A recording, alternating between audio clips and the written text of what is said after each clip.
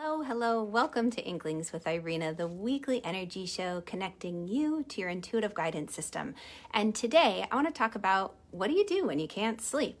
So when you just can't sleep, what's going on? And this is a topic that many people have addressed, but I want to bring it around in a slightly different perspective from the energy side of things. So if we haven't met yet, my name is Irina Miller. I'm an intuitive energy guide and I've been guiding women for over 20 years in how to connect to their gut instincts, how to get deep rest, relieve and alleviate the stress that has been keeping them up at night and causing them to be stuck in a worry or limiting belief. So let's jump right in. When it comes up, when I work with my clients one-on-one, if this comes up where they just can't sleep at night, they're being woken up in the middle of the evening, what I tend to do is I go to these three questions first. The first one is, when was the last time you've unplugged? Now, this we hear a lot, right? In just everyday modern sleep vernacular. They say, okay, unplug from electronics. Don't watch anything too close to bedtime. Don't do anything with a blue screen. You hear all that stuff. But from an energy perspective, when was the last time you unplugged from everybody else in your world? Here's the thing. Emotions, which are essentially energy in motion, are catching. If you've ever been around someone who's really, really angry or really, really excited, there's a tendency for their mood to rub off on you. That's why we like to be around certain people, the life of the party. They're always in a good mood, so we're in a good mood. Especially as an empath and a feeler, we tend to absorb those feelings, and we really know it when someone's in a good mood. It feels good. And we really know it when someone's in a bad mood. Oh, that pops up too.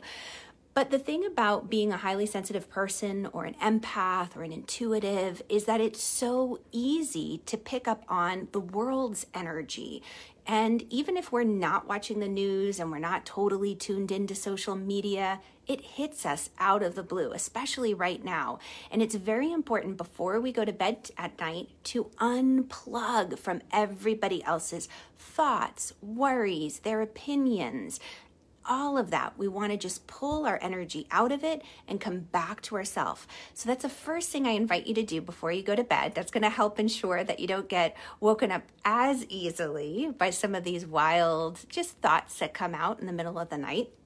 I had a good friend once, and it's happened to me many a time, but her story's popping into my mind, where she was asleep and she started dreaming about her sister. And next thing you know, she woke up straight out of her sleep and said, oh my God, I need to call my sister. And it was the middle of the night, so she texted her, and sure enough, her sister was awake and thinking about her. So our thoughts always find their target.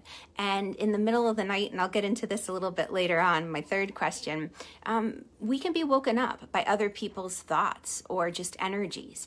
So the second question I want to invite you to play with is, where is your space holding the dirt? Now I'm getting a little bit of playful tongue-in-cheek here. And again, from the everyday modern vernacular mainstream practice, I totally believe that the clutter in our space is a reflection of what's going on internally, yes. And I believe that can affect our sleep. But from an energy perspective, have you ever considered how your bed or your room can hold the energy of the previous evening's dreams? This is something that drives me absolutely bonkers and usually gets a couple of chuckles and eye rolls from some of my friends. But when I lay down to sleep at night, if I haven't cleared the energy of my bed, as soon as my head hits the pillow, the dreams from the previous night, the worries, the thoughts, they all come rushing back, especially the feeling of it. If there was a feeling of unease or I don't want to be in the bedroom, I don't want to go to sleep right now because it makes me think about things I haven't done yet and what I still need to do. And it would drive me bonkers. And it wasn't until I really started to say, okay, I need to clear this almost invisible dirt, just like washing the bed sheets. And I can do that through a variety of modalities, whether it's ringing bells or having certain crystals nearby, sometimes even underneath my pillows. But it makes a big difference to clear the energy in your space before you even go to bed at night. Now, the final question I invite you to ask is, who's waking you up in the middle of the night? The sleep in general is a time for healing. And again, as an intuitive, as an empath, as a big feeler, a highly sensitive person, we can be affected by what our friends are going through, or our family members. Maybe they have a problem or an issue they're trying to solve. And, just as they say, sleep on a problem, we might sleep on our own problems and come to some resolution, whether we're aware of it or not. When we wake up, we get an aha. But we can also solve other people's problems while we're sleeping. And sometimes they rattle around in our dreams, and they come up from the subconscious, and it just throws us. So we might wake up. So for example, I was dreaming about my sister-in-law last week. It was a really crazy time in our family, lots of unexpected things going on, and she was forefront in my mind. And I was having conversations with her and trying to basically in my dreams come to just support and to love and to offer healing. And the most amazing thing was I woke up with this splitting headache in my forehead. I couldn't believe it. So I did a moment where I just grounded. I sent her love and light. I sent a prayer for her that the angels would watch over her and that she would just feel that universal love. And I called my energy back to myself, because I know that as much as I want to help, if I am just giving my energy away, if I'm trying to essentially do a practice without healthy energetic boundaries, I'm going to wake up feeling drained. I'm not going to feel well rested. So sleep is so vitally important for a variety of reasons.